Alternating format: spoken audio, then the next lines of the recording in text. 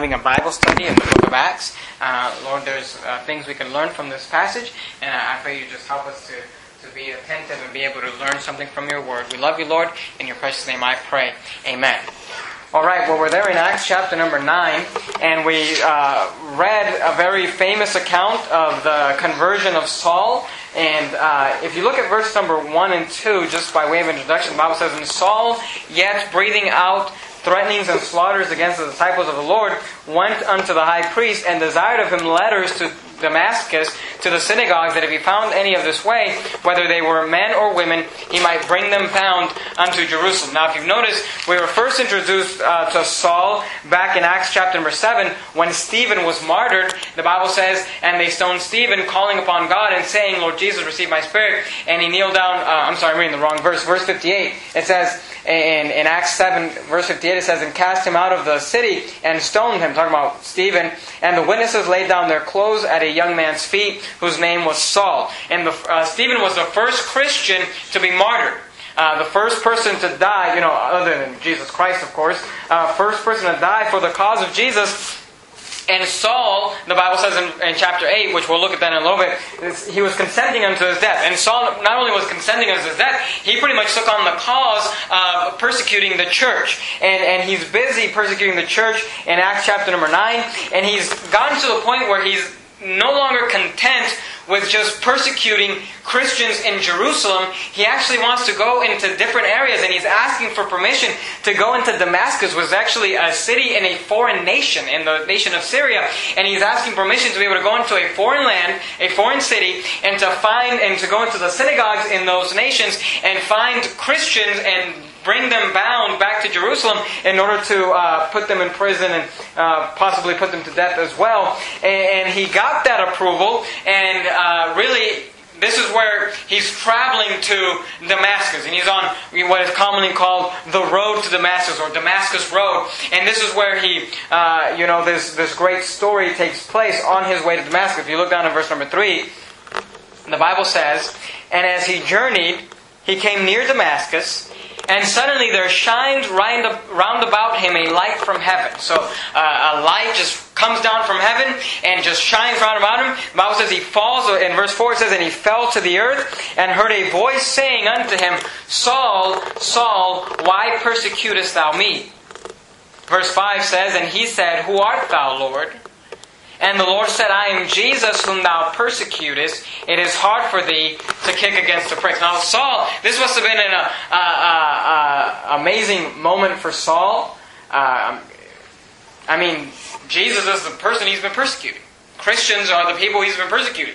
And he acknowledges that it's God, because he says, "Who art thou, Lord?" And he's saying, he understands that this is something supernatural, this is a miracle. And it must be just an incredible moment for him to hear Jesus Christ, the Lord Jesus Christ, say to him, "I am Jesus whom thou persecutest." Now it's interesting to me that the Bible says, and Jesus said, that Paul was persecuting Jesus. Now at this time, if you've been with us in the book of Acts, you know that Jesus has been ascended up to heaven for some time. But Jesus Christ said, "Saul, Saul, why persecutest thou me?" And then he said, "I am Jesus whom thou persecutest." Now if you go back to Acts chapter number 8, and you look at verse number 1, it's interesting because the Bible says in Acts 8:1, "And Saul was consenting unto his death," talking about Stephen, "and at that time there was a great persecution," notice what it says, "against the church, which was at Jerusalem. And they were all scattered abroad throughout the regions in Judea and Samaria, except the apostles. And devout men carried Stephen to his burial, and made great lamentation over him. And Saul made havoc of the church." Notice it says he made havoc of the church, "entering into every house, and hailing men and women, committing them to prison." So in Acts 8 it says that he was persecuting the church. He was making havoc of the church. In Acts 9, Jesus said, "You're persecuting me." You say, well, why is that? Well, if you go with me to Ephesians chapter number 5, you're there in Acts, so just go in the right to your Bible, in your Bibles, to Romans, 1st and 2nd Corinthians, Galatians, and then the book of Ephesians. Ephesians chapter number 5, you'll see there in Ephesians chapter number 5 and verse number 23, the Bible says this, Ephesians 5:23, it says, "For the husband is the head of the wife, even as Christ is the head of the church, and He is the Savior of the body. So in Ephesians 5, he's using the illustration of a husband and wife, and he's saying the husband is the head of the wife, meaning he's the boss. And he says in the same way that Jesus Christ is the head of the church, and the church is referring, you can go back to Acts 9, as the body. So the Bible says that Jesus is the head, and Jesus says that his body is the church. So, he's saying, when you do something in the church, you're doing it to me, because that's my body. And we've got to understand that we together, the Bible says we are different members of His body, and when we gather together as a church, as a congregation, we are making up the local, here in Sacramento, local body of Jesus Christ. We're the body. And when people mess with the body, they're messing with Jesus Christ. The Bible says that He was persecuting men and women, Christians, and making havoc of the church, but Jesus Christ took it very personal and said, "You're persecuting me." He said, I'm Jesus whom thou persecutest. And we've got to understand that the church is the body of Christ. That's why it's often, people don't understand, like in Malachi chapter number 3 and verse 8, where it talks about tithing. And God says, will a man rob God? And they say, well, wherein have we robbed thee? And He said, in tithes and offerings. And people often think, well, I'm not robbing God because I'm not giving my tithe to the church. But the thing is, when you withhold your tithe from the church, it's as if you're withholding your tithe from God. Because the church is the body of God, of Jesus Christ, which is God. So that's that correlation. You understand, and that's why, when we skip church, it's like you're skipping a date with Jesus Christ.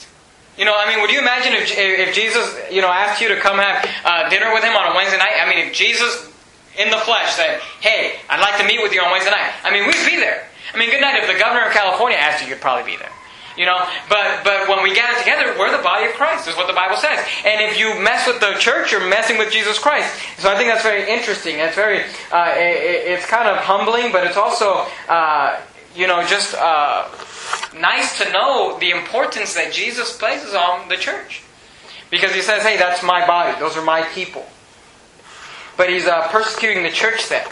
And if you look down at verse number 5, it says, and He said, who art thou, Lord? Now, you understand, Saul he's asking a very specific question. He says, who art thou, Lord? And the Lord said, I am Jesus Christ whom thou persecutest. It is hard for thee to kick against the pricks. In verse 6, the Bible says, and he trembling and astonished said, Lord. And notice what Saul asked. A very specific question. He says, what wilt thou have me to do? So he's asking God, Jesus Christ in His glorified body appearing to him. He says, what wilt thou have me to do?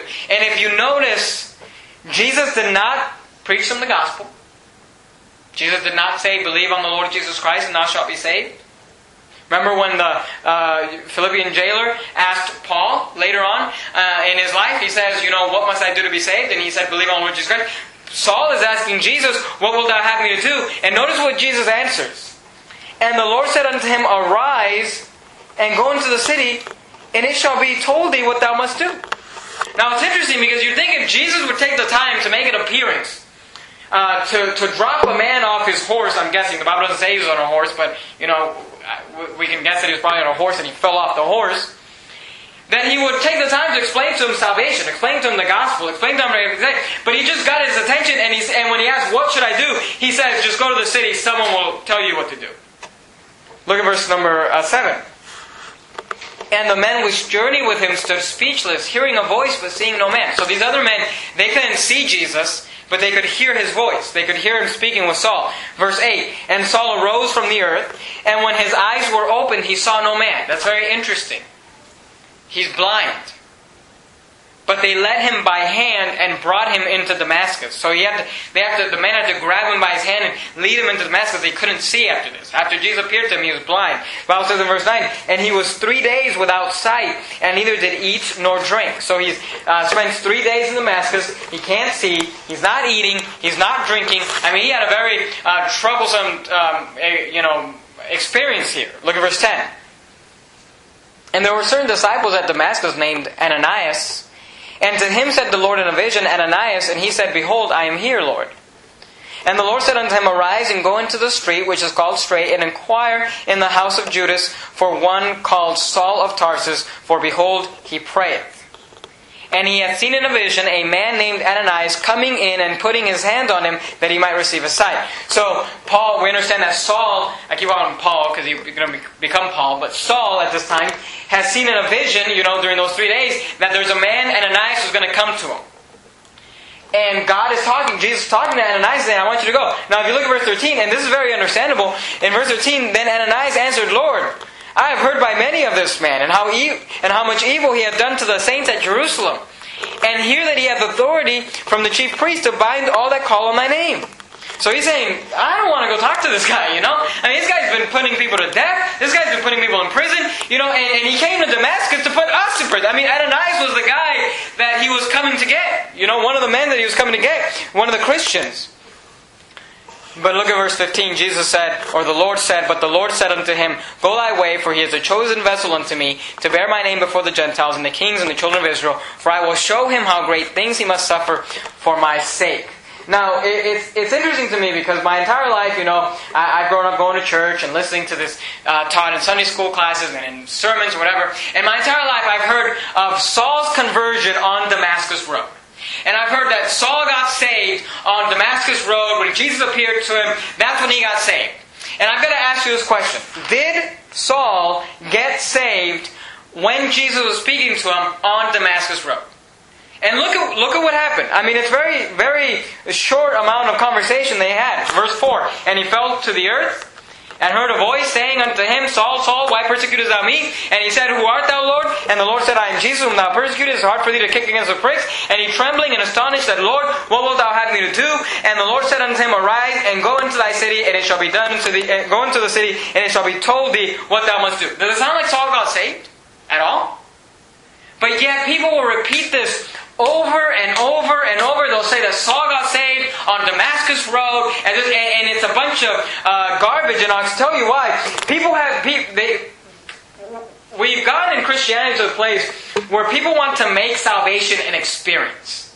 I can't tell you how many times I've knocked on somebody's door and asked them about their salvation, and they'll talk about sometime when they were in Vietnam and they were in some sort of a problem and they almost died, or they were on some operation table and they were going to die, or they were, whatever. And people, they'll think that they'll go through some experience. And I'm not minimizing those things. They'll go through some traumatic experience where they feel like God did something for them, and they'll account that as salvation. I'm here to tell you, it might be nice that God put them through that, or God saw them through that, or God helped them through that. But the point is that that's not salvation.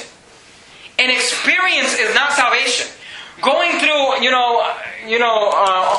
whatever, some sort of a traumatic time where you might have died, or you might have seen something, or something might happen to you. That's not salvation. Salvation is simply this: believe on the Lord Jesus Christ. Salvation is a choice you make. Salvation is when you accept Jesus Christ. And people will, say that Saul got saved this moment.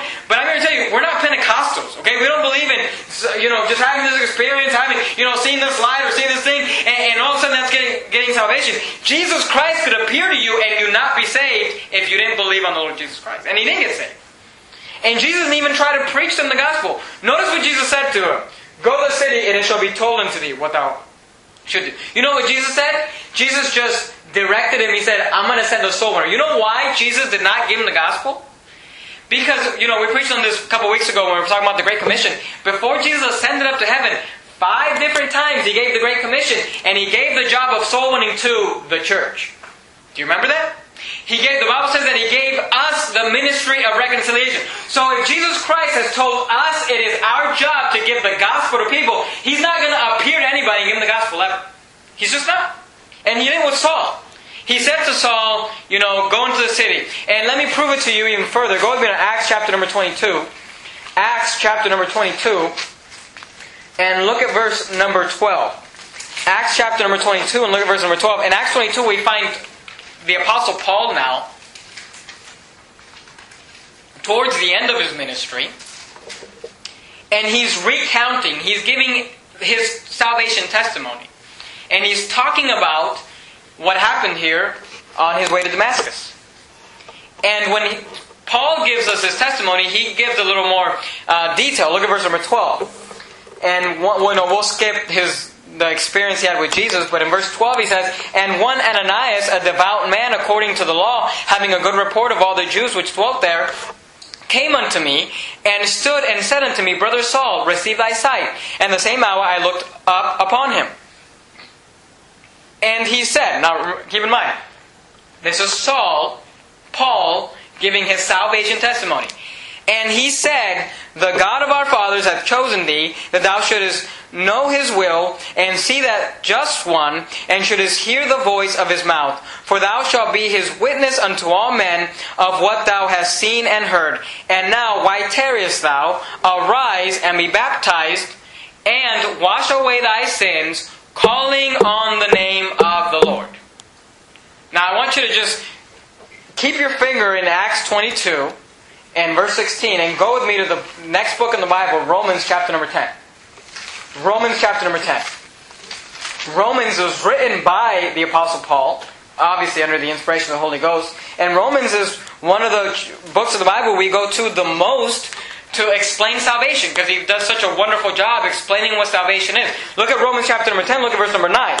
Romans chapter number 10, and look at verse number 9. The Bible says that if... I use this verse every time I'm giving the gospel to somebody. I close with this verse, because it's just so clear. He says, that if thou shalt confess with thy mouth the Lord Jesus, and shalt believe in thine heart that God hath raised from the dead, thou shalt be saved. So according to the Bible, how do you get saved? By confessing with your mouth and believing in your heart. That's what it says. That if thou shalt confess with thy mouth the Lord Jesus, and shalt believe in thine heart that God hath raised from the dead, thou shalt be saved. But look at verse number 13. Verse number 13 in the same chapter. Look at what it says.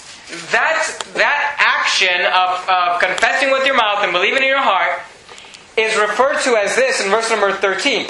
For whosoever shall call upon the name of the Lord shall be saved. And that terminology is found all throughout the Scriptures. I can show you in Genesis when Abraham, the patriarch, called upon the name of the Lord and he got saved. And the Bible says that when you get saved, it calls that being calling upon the name of the Lord. It says in Romans 10:13, for whosoever shall call upon the name of the Lord shall be saved. Go back to Acts 22. Look at verse number 16. And now why tarriest thou? Arise and be baptized, and wash away thy sins. Now, it could be confusing if you don't study the Bible spiritual with spiritual. You might think that he's saying get baptized to wash away your sins. But that's not what he's saying. He's saying, arise, comma, and be baptized, comma, and wash away thy sins, comma, calling on the name of the Lord. Now, we understand from Romans 10:13, you get saved when you call upon the name of the Lord. So, calling upon the name of the Lord is when he got saved. He washed away his sins when he got saved. Now you say, well, it sounds like he washed away his sins when he got baptized. Well, here's the thing. If you study, and I don't have time to go through it, but if you study in the book of Revelation, the Bible says that we were washed in the blood of Jesus Christ. So unless Saul got baptized in the blood of Jesus Christ, which I doubt, that baptism then washes away sins. Baptism is just a picture of what happened to us spiritually when we got saved. Baptism is just a picture of salvation. But when did he wash away his sins? When he called upon the name of the Lord. When did he call upon the name of the Lord? When Ananias came to preach to him. And I'm just trying to make this point. In the Bible, do you remember Acts chapter number 8? We have the eunuch reading the Bible, can't get saved. When does he get saved? When the soul winner explains to him the gospel. We have Saul, who Jesus Christ appeared to him in the flesh and threw him off the horse. But when did he get saved? When the soul winner showed up. When did he get saved? When did he wash away his sins? When he called upon the name of the Lord. Saul got saved the exact same way every other Christian has gotten saved from the beginning of the creation, by calling upon the name of the Lord. And people try to say, well, Saul got saved on Damascus road because he had this experience. Jesus appeared to him. That's not true. No one gets saved with an experience. No one gets saved by having something happen to them and something phenomenal. Everybody gets saved the same way, calling upon the name of the Lord. Period. Look at Romans chapter number 2. Look at verse number 11. Romans 2:11 says this. For there is no respect of persons with God. You know what that means? That means that God does not respect any one man more than any other. God does not look at any one person better than... The Bible says there is no respect of persons with God. The Bible says that God looks at all of us the same. And it would not be right or fair for Jesus Christ to appear to a man and give him the gospel and not appear to every other man. But Jesus didn't do that. He didn't play favorites with Paul. He threw him off the horse and he said, I want you to go wait for my soul winner. Because that's how I work. Through soul winning. Through individuals going out with the gospel and getting people saved. And then Jesus took the time to call Ananias and convince him to go to Saul, because that's the only way somebody can get saved. Using a Bible and having a soul winner give you the gospel. And that's how Saul got saved. Saul did not get saved on Damascus Road. He got saved when a soul winner explained to him how to call upon the name of the Lord. And if you look at Acts 22:16 again, just read it again. And now, why tarriest thou? Arise and be baptized, and wash away thy sins, calling on the name of the Lord. So how do you wash away your sins? How did Paul wash away sins? Same way you wash away your sins. Same way I washed away my sins. By calling upon the name of the Lord. So now go back with me to Acts chapter number 9. Look at verse number 8. Acts 9:8. And Saul arose from the earth, and when his eyes were opened, he saw no man, but they led him by the hand and brought him into Damascus. And look at verse 9. And he was there 3 days without sight, neither did he eat nor drink. So 3 days have gone by since Jesus appeared to Saul. So when did Saul... And then Ananias showed up. And then Saul got his eyesight back. Which I don't believe he got it fully back. And we can talk about that later. But then he got his eyesight back. Then he called on the name of the Lord. Then he watched. So when did Saul get saved? 3 days later. Did he get saved on Damascus Road? No, he did not. He got saved in Damascus. When a soul winner showed up. Just like anyone else gets saved. And I really want you to understand that. Because, when these Pentecostals and these different people try to, say, well, I just know I got saved because I saw this light and I got all tingly. And look, I don't know what you were smoking, but that's not salvation. Salvation is not an experience. Salvation is not something you go through. Salvation is calling upon the name of the Lord. And by the way, let me just show you this. Go with me to 1 Corinthians chapter number 15. This isn't in my notes, but just look at this. 1 Corinthians chapter number 15. Look at let's just begin reading at verse number 1. 1 Corinthians, you're there in Acts, you got Romans, and you got 1 Corinthians. So Acts, then go past Romans, 1 Corinthians chapter number 15. 1 Corinthians chapter number 15. Look at verse 1. The Bible says, Moreover, brethren, I declare unto you the gospel, which I preached unto you, which also ye have received, and wherein ye stand, by which also ye are saved, if ye keep in memory what I preached unto you, unless ye believed in vain. For I delivered unto you first of all that which I also received, how that Christ died for our sins, according to the Scriptures, and that He was buried, and that He rose again the third day, according to the Scriptures, and that He was seen of Cephas, then of the 12. After that He was seen of above 500 brethren at once, of whom the greater part remain unto this present, but some are fallen asleep. After that, He was seen of James, then of all the apostles. And look at verse number 8. This is Paul speaking. He says, And last of all, He was seen of me, also as one born out of due time. So according to the Bible, who was the last person who ever saw Jesus Christ? Paul. So when anyone says to you, I saw Jesus, He appeared to me in my bedroom, they're lying to you. Because Paul said, last of all. He said, I was the last. And by the way, that's why there's no apostles anymore. Sometimes I drive by these Pentecostal churches and, they'll say, Apostle Susie or something. Apostle Christy. Apostle Dan. And there's no apostles. You know why? Because in order to be an apostle, you have to have seen Jesus Christ with your own eyes. And the last person who saw Jesus Christ was Paul. That's what the Bible says. So if somebody says, I saw Jesus, He appeared to me. They're lying. Because the next time anybody sees Jesus will be when we all see Jesus coming in clouds with great power and glory, like it says in the book of Revelation. But the Bible makes it very clear that the Apostle Paul was the last person who saw Jesus Christ in the flesh. Nobody has seen Jesus. And if anybody ever tells you, I saw Jesus, just ask them this question. Did He have long hair or short hair? And usually they'll say, He had long hair. And just think, it wasn't Jesus. Because Jesus didn't have long hair. And I don't have time to prove that either. But anyway, let's go to Acts chapter number 9.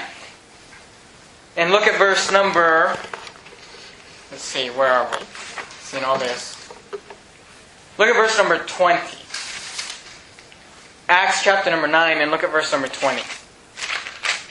Oh, that's why I'm confused. I'm still in Romans. Acts chapter number 9. And let's see, where did we leave off? Actually, let's go to verse...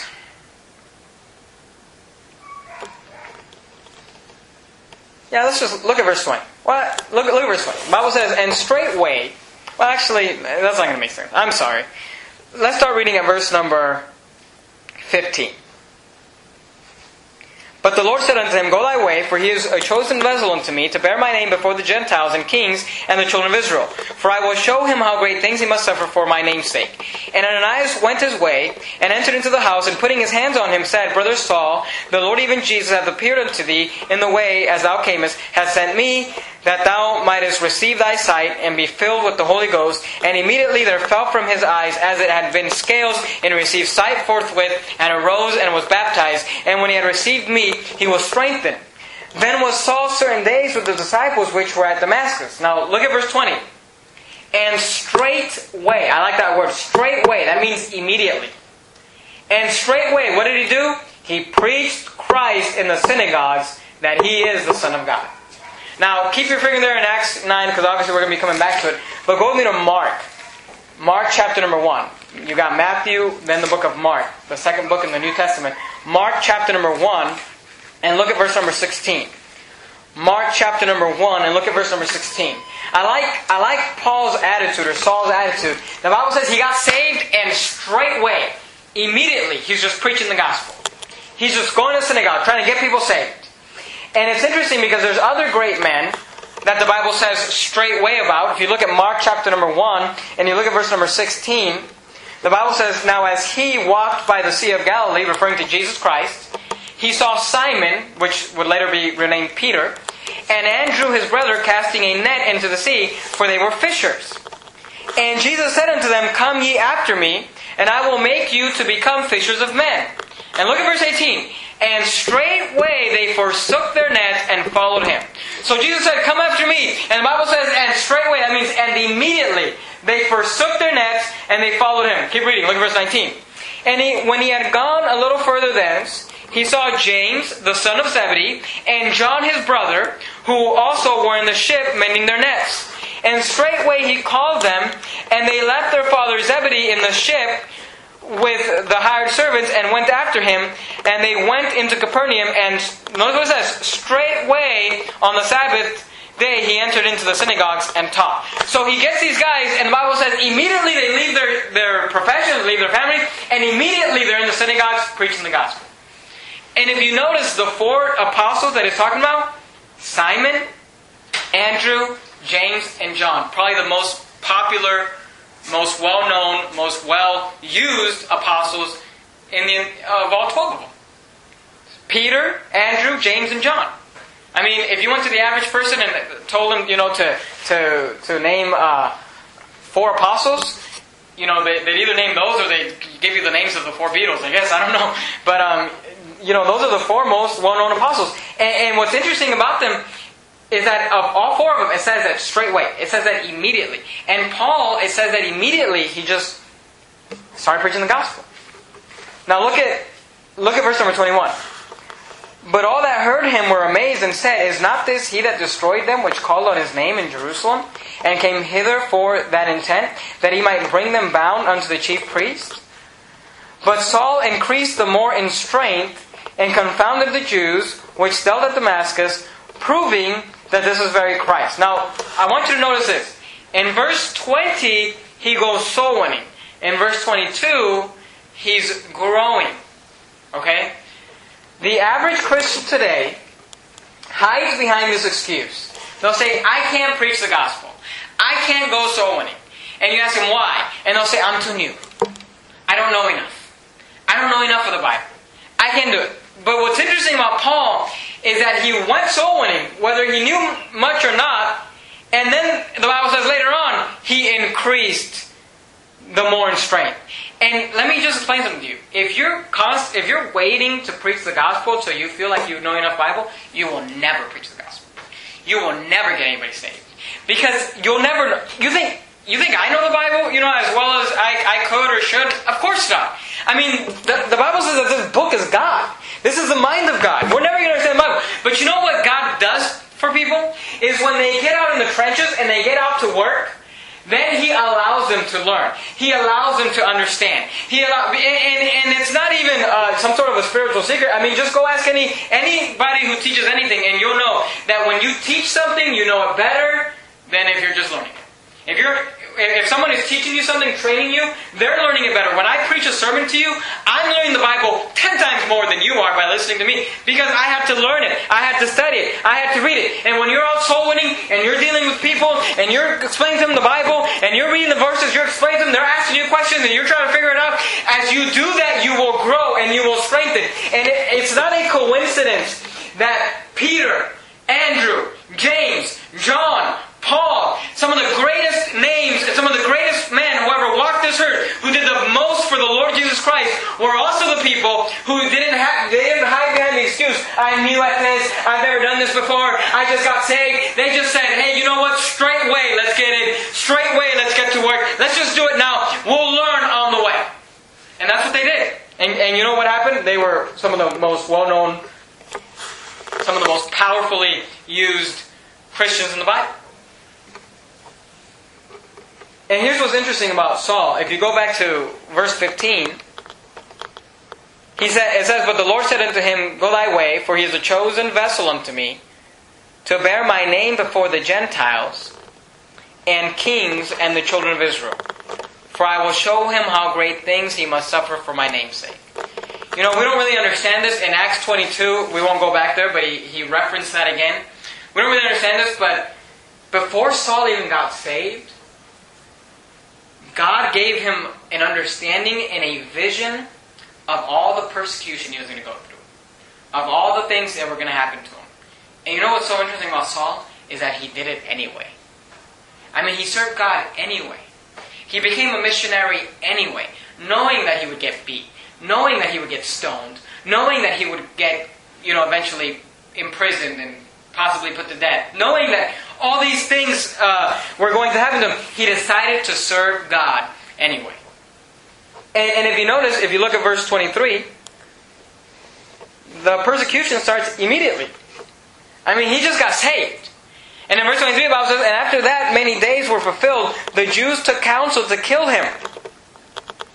But their laying await was known of Saul, and they watched the gates day and night to kill him. Then the disciples took him by night and let him down by the wall in a basket. And when Saul was come to Jerusalem, he essayed to join himself. So, I didn't want you to miss that. They let him down the wall in a basket. They snuck him out of town because they were trying to kill him. And in verse 26, And when Saul came to Jerusalem, he essayed to join himself to the disciples. He was trying to get with the disciples in Jerusalem, but they were all afraid of him, and believed not that he was a disciple. So, they're having church service, and Paul knocks on the door to come in church. They open the door, they see it's Saul, and they're like, You're not coming in here. and I don't blame them. He's been putting them to death, And so they were afraid of it. Verse 27, we're introduced to Barnabas, and we'll learn more about Barnabas as we go through the book of Acts. But it says, But Barnabas took him and brought him to the apostles, and declared unto them how he had seen the Lord in the way, and that he had spoken to him, and how he had preached boldly at Damascus in the name of Jesus. And he was with them, coming in and going out, and spake boldly in the name of the Lord Jesus, and disputed against the Grecians, but they went about to slay him.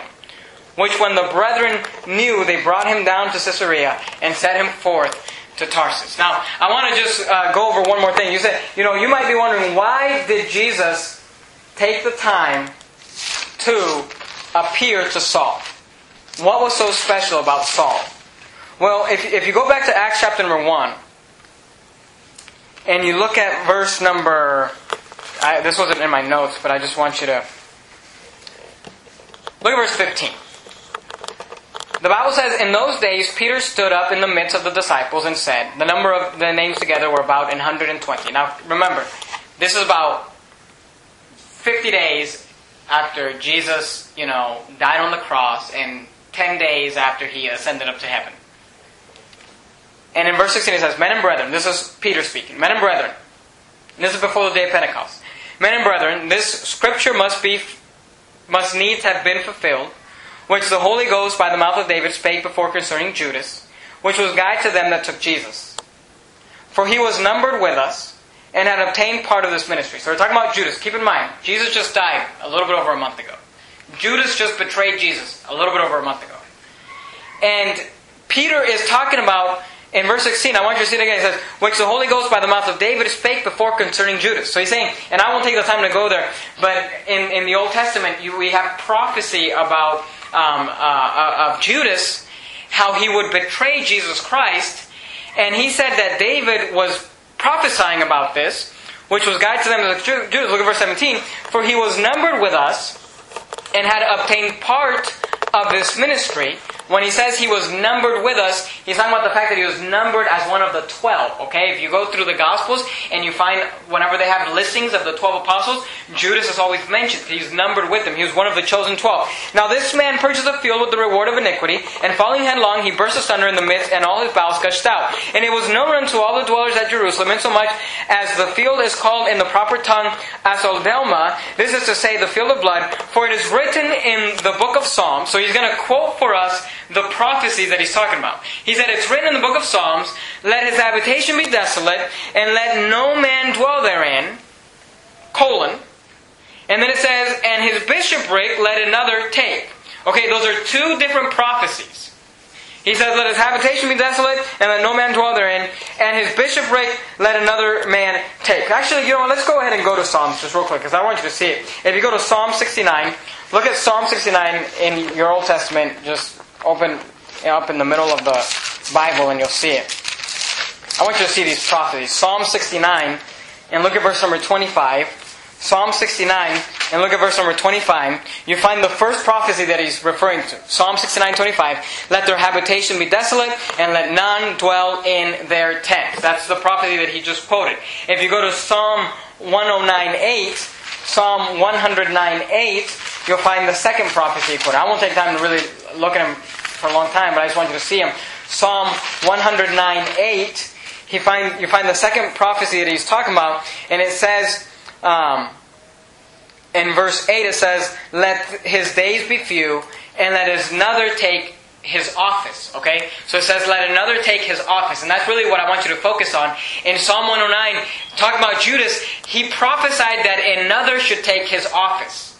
Okay? If you look at Acts 22 and verse 20, the last part of the verse, he says, and his bishopric let another take. So in Psalm it said, let another take his office, and in Acts it says, let another take his bishopric. Well, that's because the bishop was his office, you know, like we have the office of the pastor in the church, or the office of the deacon. That was his office. So they're talking about replacing Judas as being one who is numbered. Now, if you look at verse 21, the Bible says, so Peter is getting up and he's using Scripture to explain why Judas must be replaced. And he's saying, look, this was prophesied. It said that another man should take his bishopric. It said that another man should take his office. Not talking about another man being an apostle, because there's more than just 12 apostles. Please understand that. Barnabas, who we read about, is referred to as an apostle. And there's more than just the 12 apostles. But there's only 12 that were numbered with Jesus. Okay? And that's what they're talking about. Replacing that office. Look at verse 22. Verse 21. So he gives us reason why they must do it, because it's prophesied. And in verse 21 he says, wherefore of these men which have companied with us all the time that the Lord Jesus went in and out among us, beginning, notice what he says, verse 22. Beginning from the baptism of John unto the same day that he was taken up from us, must one be ordained to be a witness with us of his resurrection. So he gave the qualifications for being an apostle. They had to be from the beginning of the baptism of John, because remember, Jesus was baptized by John and the disciples were baptized by John. So he said, it's got to be somebody who's been with us since John unto the same day that he was taken up. So the day that he ascended, must one be ordained to be a witness with us from his resurrection. And they appointed two, Joseph called Barsabas, who was surnamed Justus, and Matthias. And they prayed and said, Thou, Lord, which knowest the hearts of all men, show whether of these two Thou hast chosen, and that he may take part of this ministry and apostleship, from which Judas by transgression fell, that he might go to his own place. And they gave forth their lots, and the lot fell upon Matthias, and he was numbered with the 11 apostles. Now, I'd like to explain to you what I believe about this, because there's a lot of controversy, and I'm not necessarily disagreeing with people who don't agree with me, but I believe that it was prophesied by David that of those 12, one would have to be replaced. His bishopric would have to be replaced. His office would have to be replaced. I personally believe that Jesus Christ already had planned for Paul the Apostle to replace Judas Iscariot. Now, the disciples, in my opinion, took it in their own hands to replace him. And, other people, I've talked to people about this before, and they disagree with me. They think that the apostles didn't do anything wrong, that is fine. And that's fine. I don't have a problem with somebody believing that. But here's why I don't agree with that. In verse 22, Peter gives these qualifications for being an apostle. He says, beginning from the baptism of John unto the same day that he was taken up from us, must one be ordained to be a witness with us of his resurrection. And they're talking about making him an apostle. Now here's the reason why I disagree with those qualifications. It's because the Bible makes it very clear throughout, and I don't have time to go through it, but if you study the New Testament, it is very clear that Paul was made an apostle by Jesus Christ. He was an apostle directly ordained by Jesus Christ. But here's the thing. Was Paul ordained by John the Baptist? No, he was not. Was Paul there when Jesus Christ ascended up to heaven? No, he was not. So by Peter's qualifications, Paul was not an apostle. But Jesus Christ appeared to him. And the Bible says, Paul, the apostle of Jesus Christ, is what the Bible says. So I believe that the reason that Jesus appeared to Saul was because he had chosen him to replace Judas. And I believe that that's evident in the fact that Paul did such a great ministry. I mean, if you're saved, tonight, you're saved because of Paul's ministry. You're saved. Paul is the one who brought the gospel to the Gentiles. Paul is the one who brought the gospel to people outside of the Jewish culture. And we as non-Jews are saved, and we owe it to the Apostle Paul. So that's my personal opinion, and that's why I believe Jesus appeared to him, and that special interaction was made there. But notice, not a special salvation. A special calling, but not a special salvation. Saul had to get saved just like anyone else. And I'd just like to leave you with this challenge tonight. Paul, the Bible, we read there in Romans chapter number 2, that God is not a respecter of persons. Sometimes, I personally, sometimes look at Bible characters, or even look at people who are alive today, and I think, man, that person, man, they're just doing so much for God, and there's just something special about them, and I could never do what they're doing. But see, here's the thing we've got to understand. Paul, as far as the Bible is concerned, did the most for Jesus Christ than any other human being has ever done. But Paul had the same opportunities that you and I have. Paul had the same sin flesh and sin nature that you and I have. And we could do as much for Jesus Christ as Paul did. And the only difference with Paul than most of us is that when he got saved, he just got right in it. Straightway got into the fight. He just got right in it. He just went in, all the way. And Paul is getting rewarded in heaven for all of our salvations. Because we got saved from somebody that got saved, from somebody that got saved, from somebody that got saved from Paul. So, I just like to challenge you. Don't have this mindset that, I can't do anything for God, I'm too new, I don't know enough, I don't know enough of the Bible. Just jump in, and you could be the next Paul. You could, I'm not talking about, if you're a lady, I'm not talking about starting a church and being a missionary, but you could do the same things as Paul, as far as getting moved. You can make the same impact for Jesus Christ that Paul made, by working in the realm that God has given you. And if you might say, well, I couldn't be the next Paul. Paul was a very special man. Well then, could you be the next Ananias? The Bible mentions Ananias 2 times. Acts chapter number 9, when he gave the gospel to Paul. And the only other time he's mentioned is when Paul is talking about when he got saved in Acts 22. That's the only time we hear about Ananias. But God found this man that was only mentioned in this one story in the entire Bible. And you know what's more amazing? Is Paul, God, it's interesting, God blesses us based on how much work we do. One of these days I'm going to preach a sermon on the judgment seat of Christ, and I'll explain to you how we're going to get rewarded in heaven. But we get rewarded based on how much work we do in the furtherance of the gospel. And I guess you can kind of think of it like these pyramid type businesses or whatever. Where like I'm sure everyone here has heard of the businesses. Where if I get someone to be an employee, then I get like a percentage of what they get paid. Really, that's kind of how God works. When I get somebody saved, I get rewarded for getting them saved. But if I can train that person, disciple them to be a soul winner, and they go get saved, I get rewarded based on how many people they got saved. And then that person trains people, and then people say, then we're all getting rewards. And Paul, I've often thought to myself, Paul's going to have the most rewards in heaven of anybody. Because he is the reason that most of the world is saved. Because most of the world is not Jewish. Most of the world is Gentile.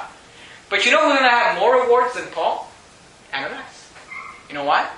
Ananias got Paul saved. And whoever got Ananias saved. And that's how it works. You say, I can't be the next Paul. Well, could you just be the next Ananias? Maybe I can't be the next Paul, but maybe I could raise the next Paul. Maybe I could get the next Paul saved. Maybe I could just be a willing vessel to get somebody saved, even if it's scary, even if it's intimidating, even if I think, man, that guy, I don't think I want to give him the gospel. Maybe if we would be willing to give the gospel, maybe we could get the next Paul saved, who would bring the gospel to the entire world. But we got to be willing. So let's go ahead and bow our heads and have a word of prayer. Dear Heavenly Father, thank you, Lord, so much for our